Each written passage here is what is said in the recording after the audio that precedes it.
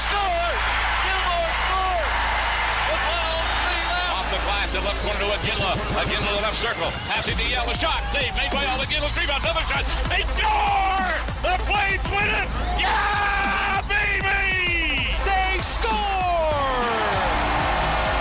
And the sea of red erupts. Flames Talk starts now on Sportsnet 960 The Fan. Here's Pat Steinberg and Aaron Vickers. All right, welcome to this hour of the program. It's Steinberg and Vickers from Daily Hive along with you on this Thursday edition of the program. We're coming at you from Cowboys. Look at that. You know, it's always been a dream of mine, and over the last number of years I've been able to realize that dream. It's always been a dream of mine to be on stage at Cowboys. Ooh. And the last number of years I've gotten that DJ opportunity. Power Play. Right by, like, there's the DJ booth right there. Do you know when I was 18 how big the DJ booth was for me at Cowboys? Okay, so we're here at Cowboys for the 5th annual Cowboys Kids Sport Wing Off. I'll tell you more about that as this hour continues, but we're available on Apple, Spotify, Google, Amazon, or wherever you get your podcasts. You know, Vix, so many people, and for good reason, this is not a criticism, so many people seem checked out on Calgary's playoff chances at the beginning of the week. So Saturday, the loss to the Minnesota Wild, 3-0 on home ice. It was dreadful. It was an awful game. And fast forward 4 days later, because doing the show on Monday, it seemed like a pretty checked out type situation for a lot of Flames fans. Fast forward to where we are on Thursday, March 9th, and it feels like maybe the tone's a little bit different. And the Jets are scuffling. The gap has been cut a little bit from where it was after Saturday to where we are here on Thursday. A couple of wins, couple of pretty dramatic wins have changed that. I'll say this. I'm curious as to where you are. I'm curious as to where the text line is. But my tone really hasn't changed because at 7 points back on Saturday night, I felt like they still had a chance but had an uphill climb. Okay. And now at 4 points back, I feel like they have a chance but have an uphill climb. Like, I never thought they were out of it. I felt like, yep, crazier things have happened. It's not the most likely scenario, but it's not completely out of the question. And that remains where I am right now. It's not the most likely outcome, but it's still very much there for the taking. And they still have an uphill climb, and they still have they still need a lot of help from other teams, and specifically one team needs to continue to scuffle. So that's where I am. My tone really hasn't changed, and I still think, much like after Saturday's loss, everything is on the table for them. And here we are on Thursday, going into a game Friday night against the Anaheim Ducks, the very beatable, dreadful Anaheim Ducks, that everything remains still on the table for them. But what about you? Has your tone changed at all? And where are you on the belief side of things? I mean, would it be wrong to suggest that I spent more than enough time today looking at flights to Finland for the World Championship? Does that speak enough volumes? That does now, speak granted, volumes. that could still be a first-round exit. And 4 points with equal games played between the Jets and the Flames, that doesn't seem insurmountable. 4 points you need to make up. Technically 5 if you want the tiebreaker, which they're going to need in most case scenario.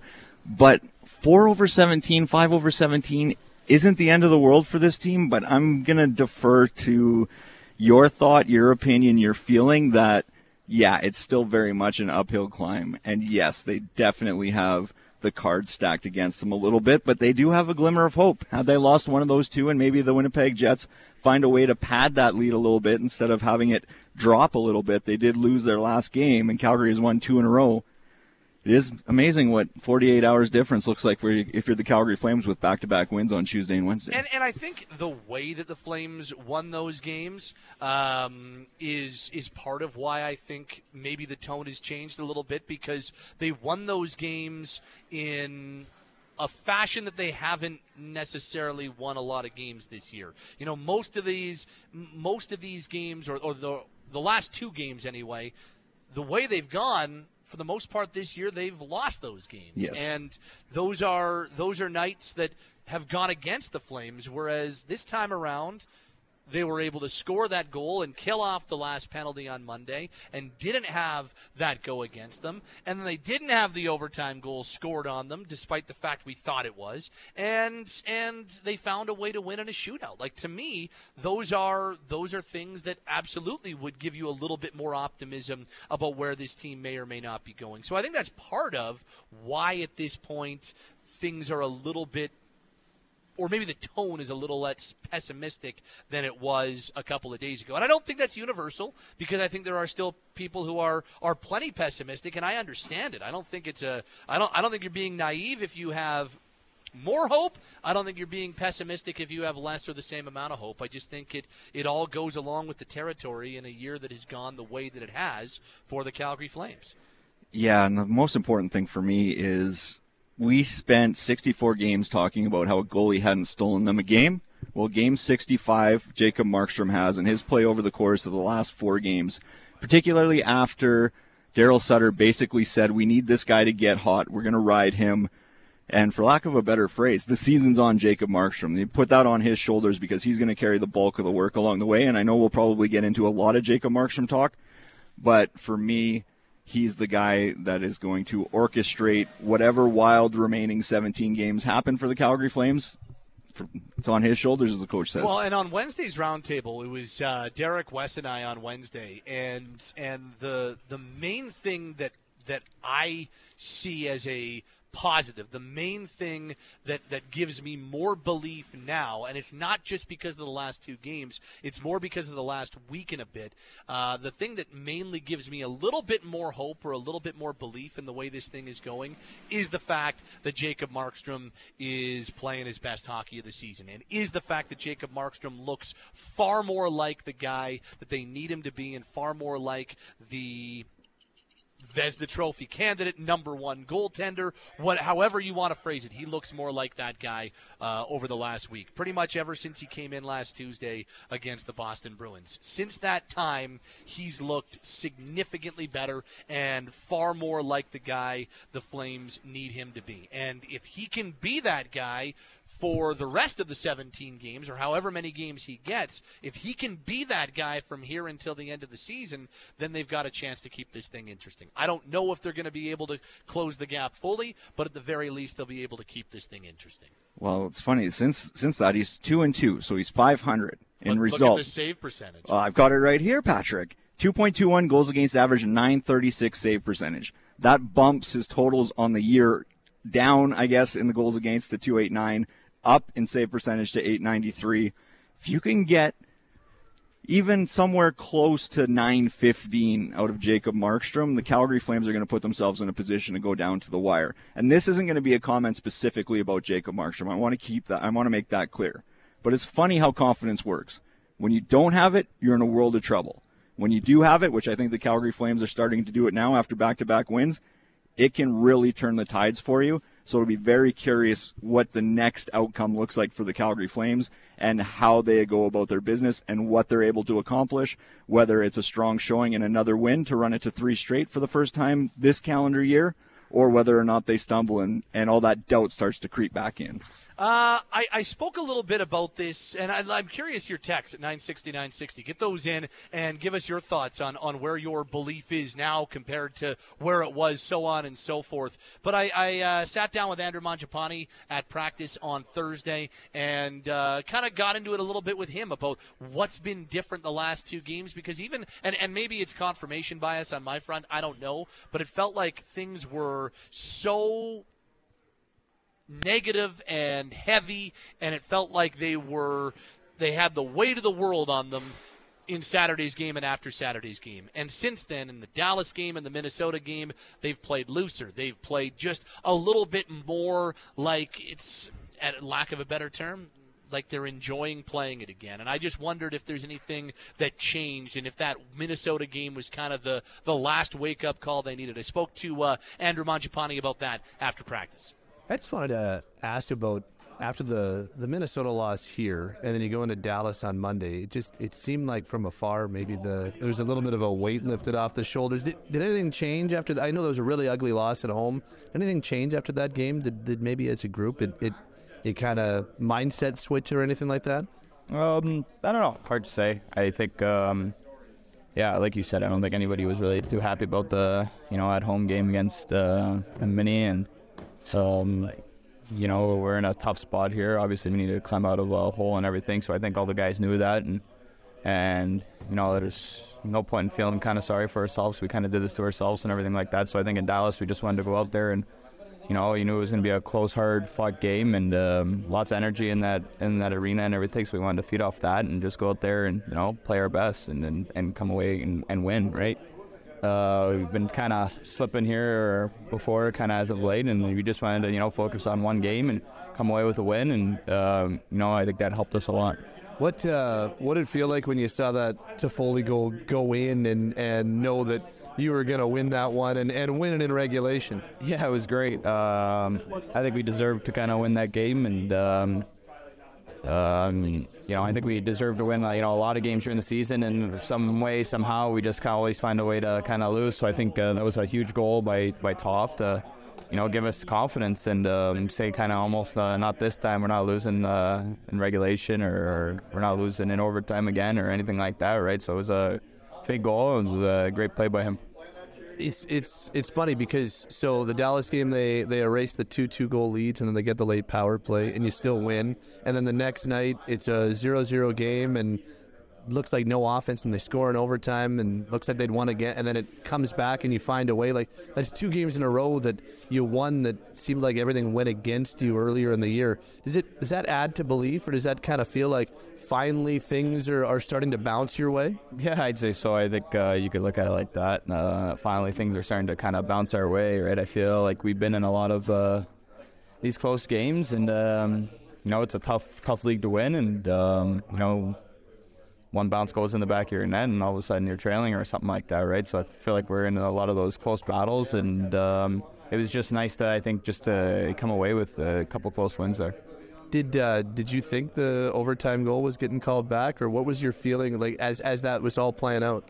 Yeah, I didn't really know what was going on. I knew that they were looking at it and everything like that. So I saw a few guys leave, so then I was like, okay, I guess we're leaving. And then we all came back and they said no goal, and we're like, all right, perfect, let's keep playing, right? But it was just kind of a mess, right? Up and down swing of emotions, and but it was a great, and Marky played a hell of a game that game. Were you geared down, or were you ready to just rock back out on the ice? No, I was ready to rock back on the ice there. I took my helmet off, but other than that, I was still waiting and seeing, just because I saw that they were checking. But yeah, I didn't know. I saw whatever the play and all that, but yeah, it was sure a close call and everything, right?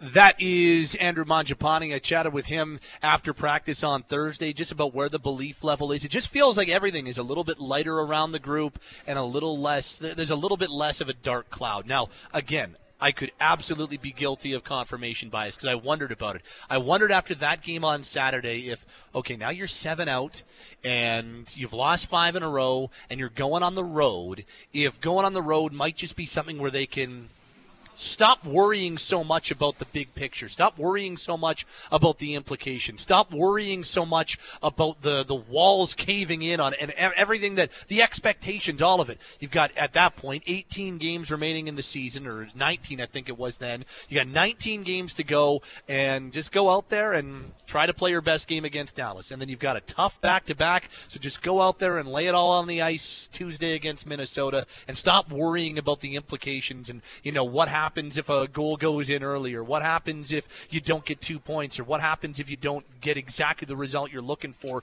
and instead just go out there and play and be happy with the effort that you put out there. And it feels like they're playing a little bit looser. I don't know if that's 100% accurate. Andrew kind of said, yeah, maybe. Yeah, there might have been a little bit to that. So I don't know. I've noticed a difference. Well, let me ask you this, and in full disclosure, I wasn't at practice today, wasn't in the room, so I have a question for you. Were they blasting Journey in the room when you entered after the They practice? Were not. Because I would have thought, don't stop believing, Pat. Keep it going. Keep it rolling. Now, there was no music on at all by the time we got in, so I don't know exactly what they were blasting. They do have reason to believe right now, though, and they found a way to win. Was that like, did you plan that dad joke? I actually wrote it down on this fancy little sheet here. I'm not going to lie, full disclosure. Okay. Cam, we need that. I'll We need that oof meter meme that you use. Oof meter to 12 on that one. See myself out. Well, that's two very different ways they won each of those back-to-back games. Fact remains, though, Pat, they haven't won more than 3 in a row this season. Last time they did it was December 3rd and 7th, so we're talking about, 3 full months? Yep. It's going to be a climb. It's going to be a slog. And yes, the Winnipeg Jets are struggling, but the Calgary Flames haven't made up that much ground on the Winnipeg Jets. If you look over the past 10, or if you even look to mile markers like the 1st of February, there just hasn't necessarily been that massive jump. And it's almost a race against the clock as much as it is a race against the Winnipeg Jets. If they're, there it is. Oof. Patrick's giving me a visual right now. I think I get that one once a broadcast, if I'm not mistaken. The oof size is large on the "Don't Stop Believing" joke. Come on, everybody loves Journey. Let me read you a few texts at 960. Except for the text line, apparently. Watch out. Speaking of music, our boy Wedley, he told us on I think Tuesday's Flames Talk post game that he's now busting out a '90s song as "Good Luck." And they're 2-0, and he's using the Sixpence None the Richer cover of Crowded House's "Don't Dream It's Over." So 2-0 with that specific Sixpence None the Richer cover. So we'll see if that continues or not. Good on you, Wedley. This reads, I broke up with the Flames after the first Minnesota game. It's now 1 a.m. on a Saturday. I'm feeling a little lonely and 6 beers in. Screw it. I'm seeing the Flames tonight. Okay, I like that. You know what? You're up and down. I get it. I fully get it. The nice thing is that came in on the text line, so it's almost like he's texting his ex-lover. I know. Being like, I'm back in. Exactly. Count me in. Andrew says, I never lose belief until they're out officially. On the Markstrom front, do you think Markstrom's play coincides with the birth of his child, added joy / loss of stress? And I don't think, look, and he was asked about that after practice today, and he said, yeah, I mean, he didn't say yes, didn't say no, but I can't imagine that is just a, I can't imagine that's just a coincidence. I don't know if it's the only reason, but I don't know if it's a coincidence either. This from Mike in Vancouver. Pat, I'm a believer the Flames will make the playoffs. Remember, they have to play the Jets, and if they win that, then the Jets need to only drop 2 points more than the Flames between now and then for them to be equal. This reads, I'm way more positive now than I was a few days ago, but I'm tired of the narrative that Sutter doesn't allow fun to happen. It's not up to him to provide fun. That's on the players. Daryl's there to coach and prepare the team to win. Maybe a captain of the leadership group could provide the fun. This reads, even if they catch Winnipeg, shouldn't we be more worried about Nashville? Yes, the Preds are this stalking horse that needs to be taken into consideration because, they're a point back with 4 in hand. They are not out of this thing. 2 back with 4 in hand. They are not out of this thing either. And finally, the glimmer of hope stems from Markstrom returning to form over 3 games. But let's not forget, this team hasn't given its goalies much run support all season, and in Markstrom's best game in a long time, the team scored exactly 0 goals. Optimism's fine, but there's still a long way to go. No doubt about that. Good stuff on the text line at 960. More a little bit later on this hour because we're going to kind of pivot the topic. So Mike in Vancouver talked about the Jets. They've got the one head-to-head game. Maybe it means something. It's April 5th, the 4th last game of the season, and I believe Calgary's second last road game of the year is in Winnipeg on April 5th. And maybe that game means something. Maybe that game doesn't mean anything. We'll find out. But right now, the Jets are the team that they got to track down. Right now, it's Winnipeg. That's who they're chasing. And really, that's as much as Edmonton, Los Angeles, Seattle. Could they? I guess. But realistically, the team that they're going to have to chase down is Winnipeg. That's the team they've got the best and I think most legitimate or only legitimate chance short of a miracle to track down. So the Jets are scuffling. They are 2-6-3 in their last 11 games, and as a result, they've become vulnerable in the 8th spot to both the Flames and the Preds. That's a group that seems frustrated all of a sudden because you look at their game on Wednesday night against Minnesota. They controlled that game from start to finish, wild in the second half of a back-to-back, and they got great goaltending again, this time from Marc-Andre Fleury, and the Jets could only score a couple of times in a 4-2 loss. Now they head out on the road through Tampa, Florida, and Carolina. I want to play a Rick Bowness. This was the head coach of the Jets after Wednesday's loss to Minnesota to drop them to 2-6-3 in their last 11. Just tell me on the text line, Mr. Vickers, you tell me as well, how you interpret what you heard from Rick Bowness, the head coach of the Jets here. What's the overall assessment of One of the best games we played all year. Dominated the game. 82 shot attempts. I don't know if we've done that this year. Lots of scoring chances. Fleury was outstanding.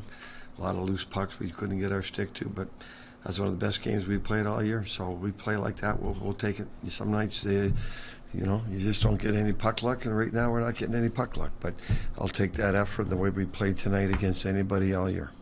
You usually tell us what you tell them. So have you just come from I just told them same thing. Play like that. We'll find. We'll work our way. We got to do it the hard way. We're going to have to do it the hard way. We got to win some games on the road. But the most important thing is to keep the effort and play like we did tonight. That's the most important thing. Eventually, that puck's going to go in. We've seen that's 2 games in a row that we dominated the game and lost by a goal. That's hockey. Rick, you're speaking very confidently about the team being able to get itself on track offensively, defensively, but the number of games left, at what point does that become an overarching concern? Well, right now, I mean, we know what we're up against. We're still sitting in a playoff spot. Those other teams still have to win games to catch us. But we have to play like that, and we have to play like that every night. And if you play like that every night, there's no way the puck's not going to go in. Not with 82 shot attempts and 20-something scoring chances. So we just have to play like that. We know what we're up against. We haven't lost that 8th spot right now, so we have to fight to keep it.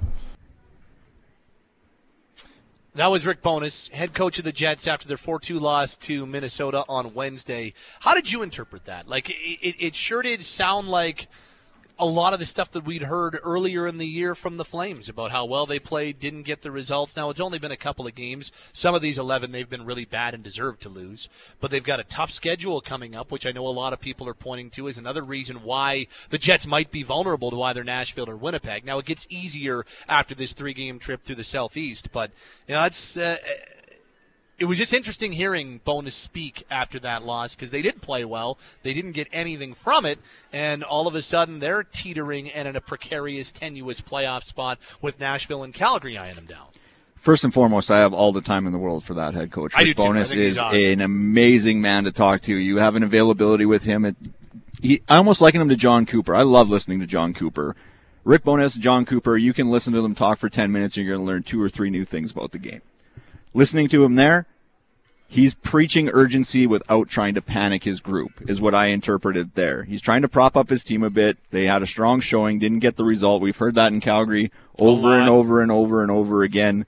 But to me, he's trying to be the rudder steering the ship. He's trying to be calm. He's trying to navigate his crew through choppy waters. I don't know any more boat analogies. We can be done with that. But to me, he's trying to preach urgency and calm at the same time. And the way he projects his voice and his demeanor and his mannerisms, to me, that's a guy that is going to do just that. The Winnipeg Jets can be frustrated all they want about how things have gone of late. Since February 1st, they're in the bottom third of the league in almost every category, if not the bottom 5 in every category. But he's a guy we'll see what the results are, but he's trying to preach urgency while walking that line of being calm. Yeah, and I thought it was interesting listening to him. I think that's a good way of putting it. Like, he's trying to put out we're not worried, we're fine, which I think is exactly what you want to hear if you're a player. I think it's exactly the right tone to take if you're the Jets because they have been struggling. I just wanted to bounce this off to you because I've heard, I went on Twitter. A couple of Winnipeg media guys that I follow just kind of put out tweets last night, and one of them, I think it was Mike McIntyre at the Free Press, basically said, will they be in a playoff spot when they come back from this 3-game road trip? And there was about 100 replies, and I want to say like 97% of it was no. Jets fans are done with this group. At least the Jets fans that I saw on Twitter, and that's only a cross-section. It's only a certain section of fans, but that group was like, nope, this team is done. It was either Bowness's fault or this Core's group fault or they're a lot of Scheifele dislike. It was interesting reading that because a lot of what I read about it's time to tank for Bedard and it's time to play young players and it's time to give up on this group and it's not going to happen. It's the same damn stuff that I see on our text line, and they're the team in the playoff spot. I just thought it was really interesting. So I can't imagine the Jets are going to scuffle this bad in their final 17. So their last 11, they're a .318 points percentage. I don't think they're playing at around 30% of the possible points the rest of the way. So let's say Winnipeg goes like 550 down the stretch. Ooh. And I think that's probably I don't fair. think that's unrealistic. And I don't either. And so I threw out a realistic number. So 550 in their final 17. That's around 19 points, which would get them to 94, which would mean the Flames would need 24 to pass them outright or 23 to be in a tiebreak situation. So they'd need to go about 700 to 705 in their final 17 in their points percentage. That's just one example. I don't know what the Jets are going to do. I'm only saying just for sake of a realistic projection or a realistic example, if the Jets go 550, the Flames would have to go 705 on their points percentage to track him down and make sure they're past him. I just think that was interesting. It's not even perspective for me. It outlines the uphill nature of the climb for the Flames. Now, had I done that same thing Well, I'll tell you. a few days ago, it would have been an even more daunting task for the Flames. Before their first win, it was 775 to get to 1 point above what the Jets were projected to across the regular season as a whole, not just the last snapshot or not just 550. Then it dropped to 750. Now it's dropping to 705 to the 710 range. Since February 1st, the Jets are 28th in the NHL with 10 points, 29th in points percentage at 385, 28th in goals for per game at 262, 20th in goals against at 346. Now, granted, the penalty kill's actually been good. It's 10.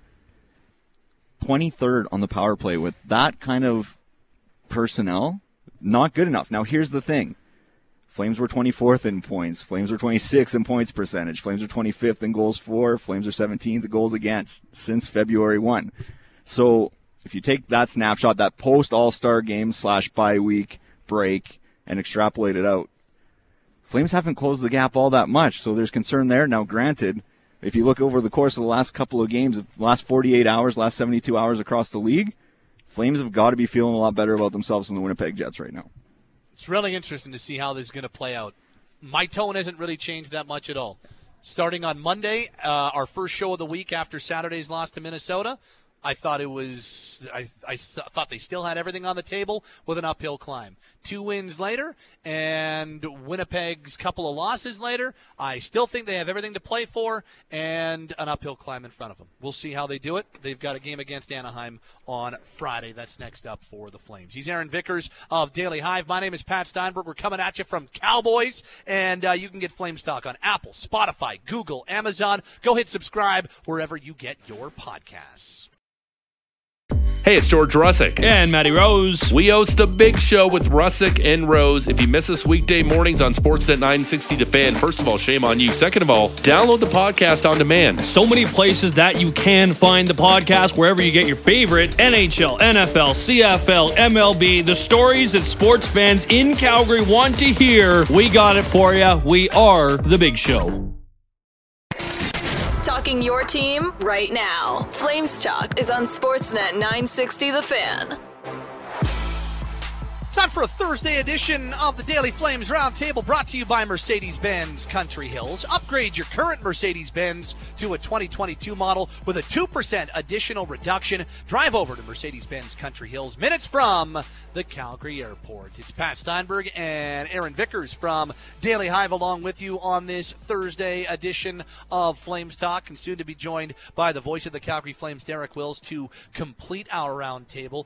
Thursday at practice, first full practice the Flames have had since their 2-game road trip where they took 4 of a possible 4 in Dallas and Minnesota.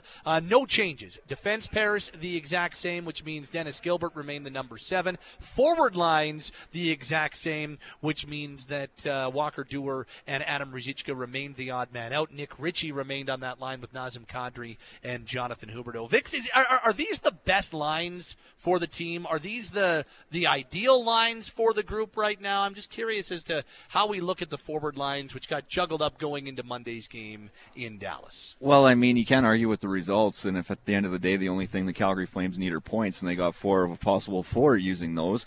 Having said that, I wonder if there wouldn't be some tinkering. Like, I'd be very curious to see Walker Duehr on the wing with Dylan Dubé, just because I think of how fast each of those individuals are. I think of how tenacious both of those individuals can be. Right. And I wonder if you put them together, you might unlock another level in each of them in terms of their ability to forecheck, their ability to get pucks in deep and get them behind defensemen and get defensemen reeling and looking up and over their shoulder. There's just something about that duo that I'd be very curious to see. Now, I'm not necessarily saying that that's something that's going to come to fruition, but just when I look at their games, strip them down individually, and then look at what attributes make them successful when they're on the ice and when they're at their best, what are they doing? I think they share a lot of similar characteristics, which is why I'd be curious to see that pair together. Willsie's with us now as well. Derek, what about you? Are the lines that they've got together right now that weren't changed Thursday at practice, are these the ideal lines? Do we like the way that they're constructed right now? I don't know yet, because we have such a small sample size to work with Nick Ritchie, who I thought had 2 really good periods in his first game and 3 so-so periods in his second game, and took 3 bad penalties in those first 2 games as a member of the Flames, so he's going to have to knock that off. But he does bring something to this team that they don't have enough of, in my opinion, and that's a unique combination of size and skill. And I really liked him in Game 1, especially in the first half of Game 1 against the Stars on Monday, because he used that size to get to the middle, primarily to the front of his opponent's net, and he used the skill to create some chances for himself and for his line mates. So I do think that he brings something unique to the team that they don't have enough of. So I'd like to give him another game on that line with Nazem Kadri and Jonathan Huberdeau to see what they can do. But probably a pretty short leash if he keeps taking bad penalties. And then the other line that I would look at, and Aaron just talked about it, is the fourth line. So, Trevor Lewis is a guy who, if he's healthy, probably isn't coming out. He's won a couple of Stanley Cups with Darryl Sutter and can play all 3 forward positions and can play up and down the lineup and can help the team on the penalty kill. So forget about him for a second. Dylan Dubé is going to be in. It's just a question of where he's going to be in and who he's going to be playing with. I guess the other question is Milan Lucic or Walker Duehr. And yeah, I'd like to see Duehr and Dubé on the line together because both guys can fly and get in there in the forecheck and create some havoc doing that. Obviously, Lucic isn't a burner, but here's the thing. As a head coach, you have to manage your players, but you also have to manage your people. And I'm not sure that there's a player in that dressing room that has a bigger presence than Milan Lucic. So I think you have to be careful with that one. I'm not saying that I wouldn't take him out at some point, but it might be something that you have to tiptoe around. And Darryl Sutter would know that as well as any of us. So we'll have to wait and see what happens. Hey, they won 2 games in a row. I'd stick with the same lines and pairings and goaltender for tomorrow's game against the Ducks, but we'll have to wait and see what they do. It looked like that was the direction they were going to go into practice today. For sure it did. And I would, if it's me, I would go out of my way to try to get Dylan back into the top 9. I don't think all of a sudden he's off one of the power play units and all of a sudden he's not killing penalties a lot and now he's playing on your fourth forward line. That to me is the one thing that I think you need to figure out because I think he's underutilized playing the minutes that he's played of late. He's been a really important player for them, and when I think about the speed that he brings, when I think about the offense, the secondary scoring that he brings and has brought all season long, I just feel like him playing the minutes that he's played. He played 12 minutes, 12:02 against Minnesota and 12:15 against Dallas. That's down about 2.5 from what he was playing before. I think you're underutilizing the guy. So I think getting Dylan back into the top 9 and maybe back into a spot on one of the power play units is the way to go. I get it that, Nick Ritchie's a guy that they like the size on. To this point, I haven't seen, and I think they're going to stick with the same lines. I'm with you, Wilsey, on Friday. So I'm not anticipating it. I just think a long-term plan would be getting Dylan back into the top 9. Yeah. I think he deserves it. I think he has earned it, and I think you're better with him in your top 9 as opposed to your bottom 3. Yeah, the one thing is you can play him on your fourth line, and I'm not saying that I would. Certainly I wouldn't long term, but you can play him on your fourth line short term and still give him power play time. That would be one way to get his ice time up. Now, you don't know how much special teams time there's going to be in a game, so he could play 12 minutes one night and 15 minutes the next night, depending on how many power plays there are. So, yeah, I'd like to see him in the top 9, but obviously they're going to give Nick Ritchie a look here. And if you don't take him out of the top 9, who do you take out of the top 9? Nobody. I mean, yeah. And I just think he's the guy, right? Yeah. I think in the long run, Dylan is, I believe, a better fit there than Ritchie is, because I think Ritchie translates, especially the way that Darryl wants his fourth line to be. I think he translates a little bit better on this team's fourth line as opposed to Dylan. And for me, the thing Dylan they've struggled with the ahead, most. Rosie. Sorry, Aaron. The thing they've struggled with the most this season, it certainly isn't shot volume, right? The attempts and the shots have been there. They're second in the NHL in both shots for and shots against per game. What they've struggled with is getting to the middle of the ice and getting to the front of their opponent's net to create second and third chances from those attempts and shots.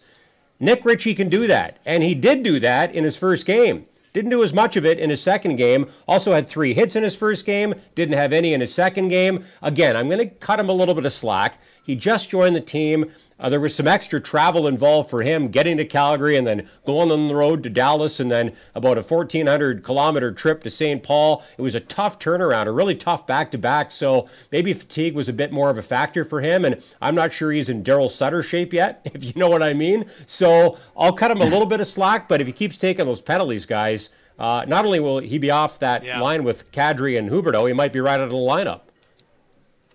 Well, and to spin a little bit off of your comment there, Wilsey, and you beat me to much of what I was going to say, but as it stands right now, this Calgary Flames team has struggled all season scoring goals. Last year they had 3 40-goal scorers.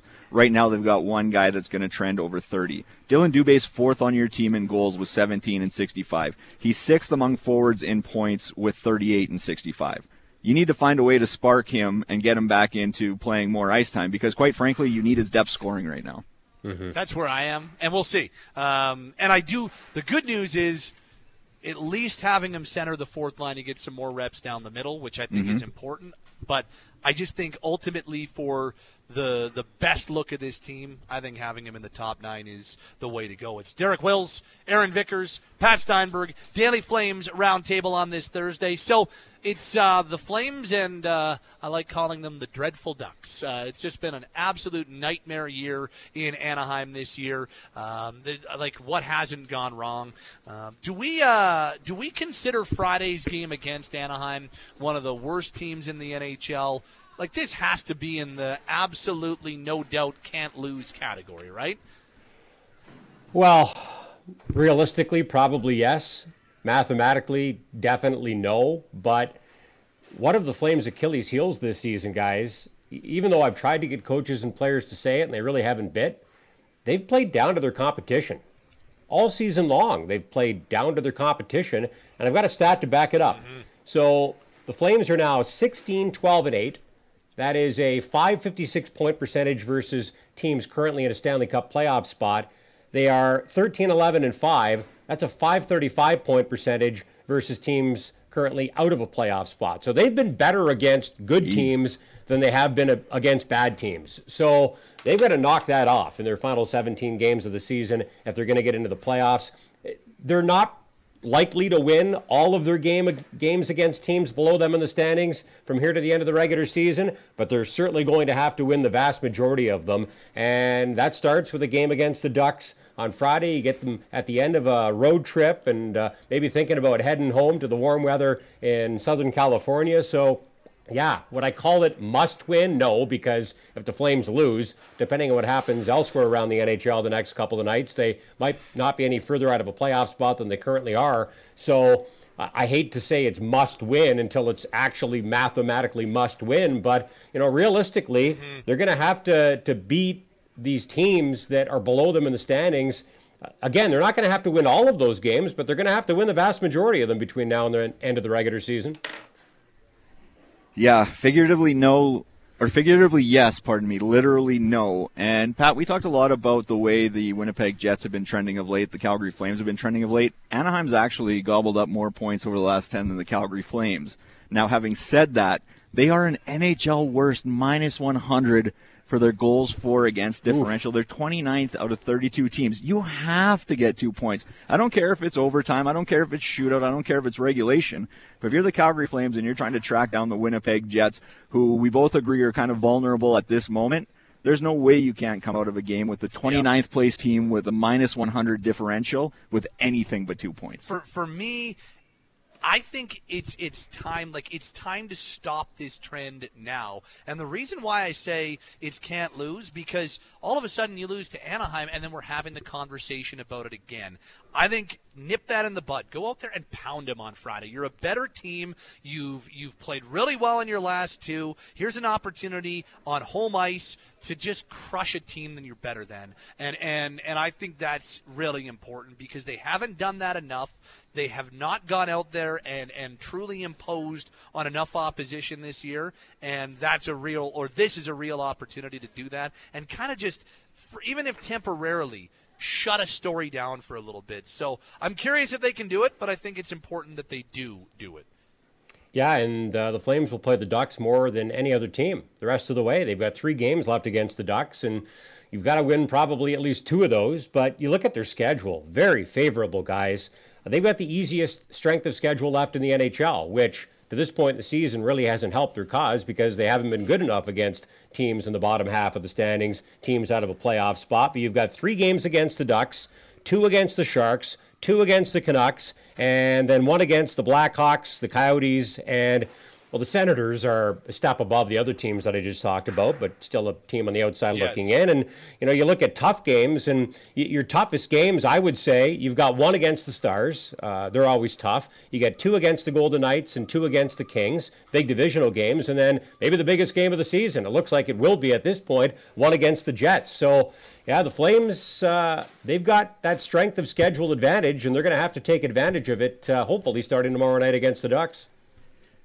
Now, the one thing I will caveat here is, do you worried about getting goalied at all by John Gibson? He's got a .923 save percentage in 4 of his last 5 games, including outings with 36 saves, 51 saves, and 41 saves. 2 of those were against the Washington Capitals, 3rd against the Carolina Hurricanes. We've seen the Calgary Flames get goalied before. This could be one of those situations where a hot goalie comes in on a struggling team and turns aside 35 or 40. Just don't let it. That's. I mean, if it was as simple as that. Well, if you pepper, just don't let it. Don't let it. If you pepper him with 40 or 50 shots, which the Flames have the ability to do, he could still have a .920 save percentage in the game, and you could still beat him. So true, but the last time he faced 53 at a .962 save percentage, so maybe just pile 70 and see what happens. Yeah, well, whatever you have to do to win, do it. Okay, have a good night, guys. Agreed. See you, pal. Derek Wills, voice of the Flames, Aaron Vickers, Daily Hive. My name is Pat Steinberg. That's your Daily Flames Roundtable, brought to you by Mercedes-Benz Country Hills. Upgrade your current Mercedes-Benz to a 2022 model with a 2% additional reduction. Drive over to Mercedes-Benz Country Hills, minutes from the Calgary Airport. That was a busy first hour. We heard from Andrew Mangiapane. We heard a little bit from Rick Bowness, your Daily Flames Roundtable. Talked a lot about the belief level. Is it higher now than it was before? If you're a Flames fan, it's been interesting. A couple of texts at 960 says the Flames motto is just good enough to break your hearts year after year. They won't make it. That comes from Kevin. This says, guys, does this not remind you of the bubble season where the Flames got hot down the stretch and started catching up to a falling Habs team who ended up winning the last few games of the year to clinch the last spot? A little bit. This whole year has been like a larger 56-game season. Like, it's just felt like with fans. Yeah, just without that, I guess that 50-game season, last season, a little bit to the degree, except for the fact that we missed a whole month of action on pause. Of course, last season had a much better result, but if the Flames get on a roll, they're going to be feeling that way heading into the playoffs. Because, I mean, if you're going to play 750 hockey to get in, you're going to be feeling it heading into the playoffs. If you remember, the Habs, I think, clinched on an overtime loss. They got it to extra time against the Oilers, and that's how they ended up clinching the playoff spot that year and eliminating the Flames, who were on that week break waiting to play the 4 games against Vancouver. Yeah, what a weird scenario where the playoffs start and the Flames and Canucks are finishing the regular season. Stop it. I don't need you to relive it. It was just the worst. This says, from Matt and Cochran. Pat, this team's like Sex Panther. 60% of the time, it works every time. Well done. And this says, no bleeping way Dubé shouldn't be on the fourth line. This says they got it. It's been a rough season, but there's no reason this team can't do it. The Flames play better when they are the underdog. The only worry I have is that I've seen this movie so many times. Not with this particular group, because it's a brand new group, but I've been full-time covering this team since 09-10. And in 10-11 and 11-12 and I want to say 15-16 and 17-18, there were these stretches right around this time, a little earlier, where they were out of it. They got themselves back into it. They got close, and as soon as they're close, pressure's back on, they fall back. And that's what I'm worried about, because I've seen this movie with this team so many times. But doesn't mean that it's going to play out again. Just because sequel does not always have to be the same as the one that preceded it. So change that script, flip that script. That's what I want to see him do. Is, okay, they're playing really well right now with the pressures off, and they're still multiple games back of the team they're chasing. What happens if they move back into 8th?